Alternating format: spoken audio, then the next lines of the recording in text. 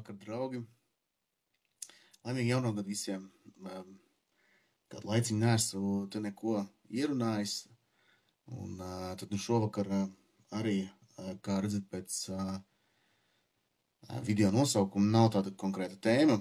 Drīzāk tāds gribēju vienkārši padalīties par to, kā es redzu, kā 18. gads ir pagājis.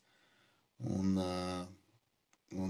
maziņš ieskats par to, kas būs 19. gadā un ko es te plānoju darīt no satura viedokļa par 2019. gadā. Jā, un par 18. gadu šodien tādu mazu savu statistiku vienkārši savilku, un īstenībā 18. gads ir bijis ļoti ražīgs. Varbūt ne no daudz ierakstu viedokļu blogā. Saskaitu ir tikai 16, kas nav daudz, gribētos vairāk. Bet labā lieta ir tāda, ka šie ieraksti ir, un ne tikai šie, bet kopumā ir skatīts 31,000 reizi, kas man tiešām pārsteidz. Tas nozīmē to, ka priekš manis tas bija liels gandarījums, to, ka cilvēkiem interesē tas, ko es tur rakstu, un acīm redzot ir arī noderīgi. Jā, vēl 18. gadā, īsumā pēdējos mēnešos, uzsāku eksperimentu ar video šeit Facebookā. Un tas,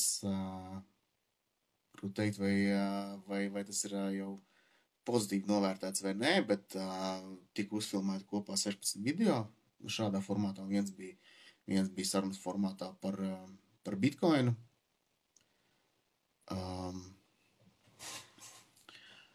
Jā, par Bitcoinu bija, un tad arī nelielai statistikai, tad bija kopā 16 video, un video kopā ir skatīti 18,300 minūtes. Zinu, ka visi, kas ir kopā skatījušies, ir iztērējuši 305 stundas skatoties manus video, kas man pašam arī bija liels, neteiksim, pārsteigums, bet tas dod tādu atziņu, ka acīm redzot cilvēkiem ir interesanti un noderīgi tas, ko es te runāju.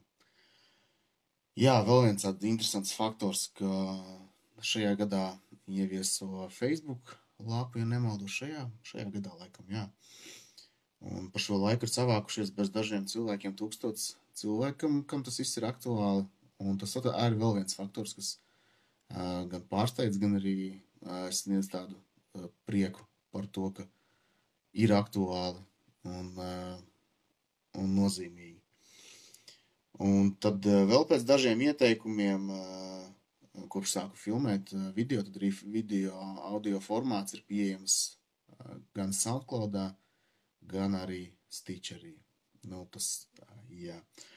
Un, protams, var sekot līdzi arī Facebookā, Twitterī, kur vēl es tikai dalos ar saviem ierakstiem, protams, arī blogā. Tas tāds mazliet gribēju sev palielīties par statistiku kopā ar jums, padalīties, bet skatoties 18. gadu, 18. gads bija ļoti izaicinošs priekš manis arī profesionālā ziņā, jo finanšu tirgos notika visādas interesantas lietas. Un īstenībā tā, ka 18. gadā finanšu tirgos nepelnīja gandrīz neviens. Pēdējais mēnesis tīpaši visu to situāciju pagriez tā, ka ASV akcijas ļoti strauji nokritās, un līdz ar to finanšu tirgos īstenībā nebija kur īpaši paslēpties, visur bija zaudējumi. Gan ASV akcijās, kas pa gadu kopumā zaudēja 4,5%, gan obligācijās, kas arī bija negatīvi, un pat cilvēkiem ar balansētiem portfeļiem. 18. gads ir bijis negatīvs, un tas, protams, nepriecē ne ieguldītājs, ne arī pārvaldītājs. Un vienīgā vieta, kur varēja paslēpties, tas bija tā saucamais cash, jeb naudas instrumentu fondi, bet, ņemot vērā arī neseno gadu pieredzi, cilvēki zina to, ka naudas tirgu nevar īpaši neko nopelnīt, līdz ar to es pieņemu, ka lielākā daļai tur ieguldījumi nekāda nebija, vai bija ļoti nenozīmīga daļa, un pat tas nelielais ienesījums, kas tur bija, gandrīz nevienam nebija. Un ar cash ir jāsaprot, ka es nerunāju par to, ka stāv bankas kontā vienkārši uz norēķina konta nauda, bet par to, ka ir ieguldīts īstermiņā finanšu īstermiņā valsts parādzīmēs, un turpinājumā ASV varēja nopelnīt kādu procentiņu. Un tas tā arī bija, var teikt, vienīgā vieta, kur varēja kaut ko nopelnīt un neiet zaudējumos. Līdz ar to Un tas pats noteikti tas pats viss ir visos pensiju plānos, citiem pārvaldītājiem, lielākajai daļai fondiem un visiem. Un tūlīt man te kāds teiks, varbūt, ka tajā ieguldījumā tā gluži nav, piemēram, nekustamā īpašumā, ja? Bet nekustamā īpašumā ir tā, ka patieso ienesīgumu uz ieguldījumu var aprēķināt tikai tad, kad šis ieguldījums ir slēgts. Līdz ar to varbūt tas pārdots, ja? Un tad varbūt visas izmaksas saskaitot kopā. Bet labi, tas ir cits stāsts. Es tikai par to, ka finanšu tirgos 18. gads bija ļoti izaicinošs ar milzīgu svārstību, ar augšām lejām, ar jauniem rekordiem pēc tirgus kapitalizācijas, ka Apple un Amazon pārsniedz 1 triljonu. Tas bija tāds liels, pats par sevi neko nenozīmējošs notikums, bet tāds bija un par to daudz runāja. Un vēl vispār 18. gads bijis tiešām interesants finanšu tirgos. Kādas vēl atziņas no 18. gada? No 18. gada atziņa ir tāda, ka ir ļoti svarīgi cilvēkiem domāt par savām personīgām finansēm, par ko esmu rakstījis arī galvenais ieraksts, ar ko vienmēr dalos, ir pirmie soļi. Jā, tad neparedzētu gadījumu, uzkrājuma fonds, ja fonds ir vienkārši līdzekļi, apmēram 1000 eiro, ko var uzreiz iztērēt pēc nepieciešamības. Un arī drošības pilvens kāds vismaz 6 ikmēneša tēriņa apmērā.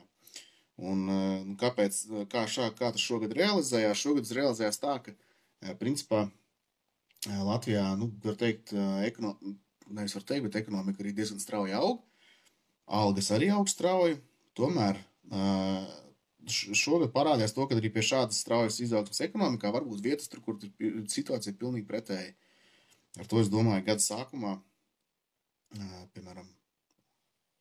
bet tas arī bija galvenais notikums, bija ar ABLV banku.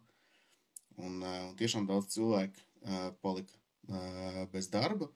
Un, protams, ne tikai šajā bankā, bet kaut es skatoties pēc statistikas, vēl nesen man ir statistika, kur bija rakstīts, ka 3. ceturksnī finanšu sektors, kurā ietilpst arī bankas, bija vienīgais, kurā nodarbināto skaits samazinājās. Tas nozīmē to, ka liela ABLV efekts jau bijis noticis iepriekš, nozīmē to, ka arī citur vēl joprojām turpina samazināt darbiniekus un darbinieku skaitu. Un nozīmē, šiem cilvēkiem ir ļoti aktuāli tieši šie uzkrājumi un drošības pilvens. Un ar to es gribēju teikt, ka neviena nozara nav pasargāta. Varbūt tā, ka ir kopumā, pieņemsim, ekonomika iet uz augšu, valstī viss ir labi, bet konkrētajā ekonomikā vai konkrētajā nozarē vai konkrētajā uzņēmumā kaut kādas lielas pārmaiņas sāk notikties, kaut kāda jauna tehnoloģija ienāk, kaut kas tiek jauns radīts vai tieši otrādi galvenais noiet tirgus pēkšņi sāk baigi bremzēties un pēkšņi, lai gan ekonomikā viss rullē un saka, ka ir treknie gadi, bet konkrētiem cilvēkiem pēkšņi vairs nav ienākumu. Un tad ja ir iepriekš jau parūpēts par savu finansiālo drošību, tad ļoti labi. Tad ir izpildīts arī tas mērķis, kas ir domāts šeit finanšu drošībai. Vēl viena atziņa ir tāda, ka runājot ar cilvēkiem, kuriem bija jau pirms pāris gadiem ieteicis, sākt veidot uzkrājumus un izmantot dažādas rīkus, lai regulāri uzkrātu un vairot savu turīgumu. Interesantākais tas, kad ir pagājuši jau pāris gadi, atsevišķos gadījumos, 3, 4, 5. Un interesantākais ir tas, ka šie cilvēki tagad paskatās, cik viņi ir paspējuši uzkrāt par šiem pāris gadiem. Un tipiski tās summas ir diezgan lielas. Un tā galvenā atziņa ir, ka ir jāsāk pēc iespējas agrāk un jādara ļoti regulāri. Un regulāri darot, pēc laika tiešām sakrājās ievērojamas summas, kuras jau pēc tam tālāk var izmantot gan uzkrājuma veidošanai, gan arī turpmākai uzkrājuma veidošanai, gan arī lielākiem pirkumiem, vai tur nekustamā īpašumu iegādāties un tam līdzīgi tā joprojām. Un pat ja liekas, ka, labi, šodien tur sāks ar nelielām summiņām, jā, bet un izmantos, pieņemsim, dzīves apdrošināšanu ar uzkrājumu, ko bieži vien esmu minējis. Un šobrīd noslēdot jaunu līgumu, tie būs 10 gadi, jā, bet ja pa normālām summām uzkrāt pēc 10 gadiem, tas uzkrājums būs diezgan ievērojams, un vēl pa vidu būs nodokļus laika dabūti atpakaļ. Un šie gadi paies ļoti ātri. Es domāju, nevienam nav jāsaka to, kā laiks skrien. Un tātad, jā, tā vēl viena atzīme tāda, ka šī konsistence, bet regularitāte ar kādu veikt un apņemties darīt un uzkrāt. Par 18. gadu, laikam, tās bija tās galvenās atziņas par 19. gadu. Visiem kaut kādas jaunā gada apņemšanās un kādam tā būs tur svaru nomest, neēst sāli vai kaut kādas tādas lietas, bet daudziem arī iespējams tas sakārtot personīgās finanses. Un tā ir ļoti laba lieta, bet ar to arī ir jābūt tā, ka tā nav gluži apņemšanās, tas drīzāk ir tāds, ka ir jāmēģina to uztaisīt par dzīves sastāvdaļu, jeb daļu no dzīves stila, ka seko līdz savām finansēm, un arī finanses sakārtot, un nepietiek tikai ar to vienreiz kaut ko izdarīt, principā ir nepieciešama uzskaita un arī analītika. Ar uzskaitu saprotot to, ka tiek uzskaitīti pa dažādām kategorijām ienākumi un izdevumi, un analītika pēc tam jau tālāk, tā kā analizējot, kur varbūt vajadzētu ko mazāk, un pēc tam jau, protams, arī ievies šīs te izmaiņas. Tas tā, un vēl 19. gadā, pēdējās nedēļās biju tādās pārdomās par to, ko turpināt, par ko uzrakstīt, par ko runāt, kas cilvēkiem būtu aktuāli, un neilgi pirms jaunā gada sapratu to, ka līdz šim esmu vairāk savu saturu orientējis uz cilvēkiem, kuriem iespējams ir vai nu maz, vai gandrīz nekas, vai brīvie līdzekļi saprotot, vai uzkrājumi. Un ar to mudinot, tā kā to visus procesu sākt. Un liekas, ka īstenībā jau lielākā daļa, ko par to var uzrakstīt un pateikt, esmu pateicis. Un, ja gribās atrast par kaut kādām konkrētām lietām, tad to var meklēt, piemēram, caur Google. Un vienkāršākais veids ir ierakstot, pieņemsim, Chromā, ja meklēt pēcnieks.com atstarpi, un tad jau rakstam konkrēto meklēšanas terminu, kur gribās atrast, un ja tas tur blogā būs aprakstīts, tad viņš tur būs, uzrādīsies pie meklēšanas rezultātiem. Un tad plāns ir, ka 19. gadā vairāk parunāt par tēmām, kas ir aktuāls cilvēkiem, kuriem jau ir brīvie līdzekļi, ir uzkrājumi, ir ieguldījumi. Jo, manuprāt, pirmo posmu esmu paveicis, labāk vai sliktāk to jums vērtēt, bet tas ir paveikts un tagad ir jāvirzās tālāk, kur varētu tieši vairāk būt noderīgi cilvēkiem, kuriem jau ir brīvie līdzekļi. Nezinu, vai 19. gadā sanāks vairāk kaut ko uzrakstīt, drīzāk mēģināšu video formātā kaut ko vairāk pateikt, nekā rakstīt. Ja ir kādi jautājumi, interesējošas tēmas, tad droši man jautājiet. Tas, par ko es nerakstīšu un nerunāšu, visticamāk, tas ir par tādām, par taupīgu dzīvesveidu, to var atrast, tas ir pilns internets, tur var visdažādākos, tur life hack un kaut kādas tam līdzīgas lietas var meklēt. To es negribu vēlreiz atgremot, drīzāk parunāt par kaut kādām priekš manis interesantākām lietām, par to, kā ieguldīt līdzekļus, par dažreiz pat varbūt filozofiskiem aspektiem, kā skatīties ieguldījumiem, kā savienot ieguldījumu un, pieņemsim, iztērēto laiku vai ieguldījums vs. Čakars un tad, teiksim, latviski ieguldījums pret iegūto čakaru, jeb problēmām, kas rodās ar ieguldījumiem un neuzskaitītajām izmaksām, laikiem un tā tālāk, tā joprojām. Jā, un tad, ja ir jautājumi tajā jomā, tad es pat būšu ļoti pateicīgs, ka man būs par ko pateikt. Jā, droši vien vēl būs kāds video, kurš kāds no vecajām tēmām, ko es kādreiz blogā biju uzrakstījis, bet kas man ik pa laikam varbūt liksies aktuāli vēlreiz atgādināt. Un tad kopumā mēģināšu vairāk runāt tieši par kaut kādiem principiem ieguldīšanā un uzkrāšanā un kaut kādām lielākām lietām. Iespējams arī kādreiz piekomentēšu kaut ko par ekonomiku, ar domu saprotot, nevis tur komentēt tik un tik izauga IKP vai tāds ir bezdarbs un ko tas nozīmē, drīzāk no cita skatu punkta, par kaut kādiem jēdzieniem. Mums nesen pēdējā laikā bija runa par produktivitāti, ka ir jāaudzē produktivitāti, un tad es pēc tam skatos mēdījus, kā notiek diskusija, un saprotu, ka cilvēki īstenībā galīgi nesaprot, par ko ir runa. Varbūt kādreiz, kad man būs galīgs dusmas kaut ko tā līdzīgi, tad es par kaut ko tādu arī pateikšu, bet baigi neaizraušos. Es pats centīšos par tādām sausām lietām nerunāt.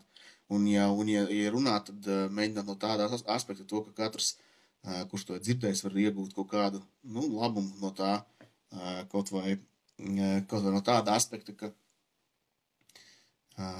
iegūt kādas mācības, ja ne sev, tad vismaz kādam citam vēl pateikt.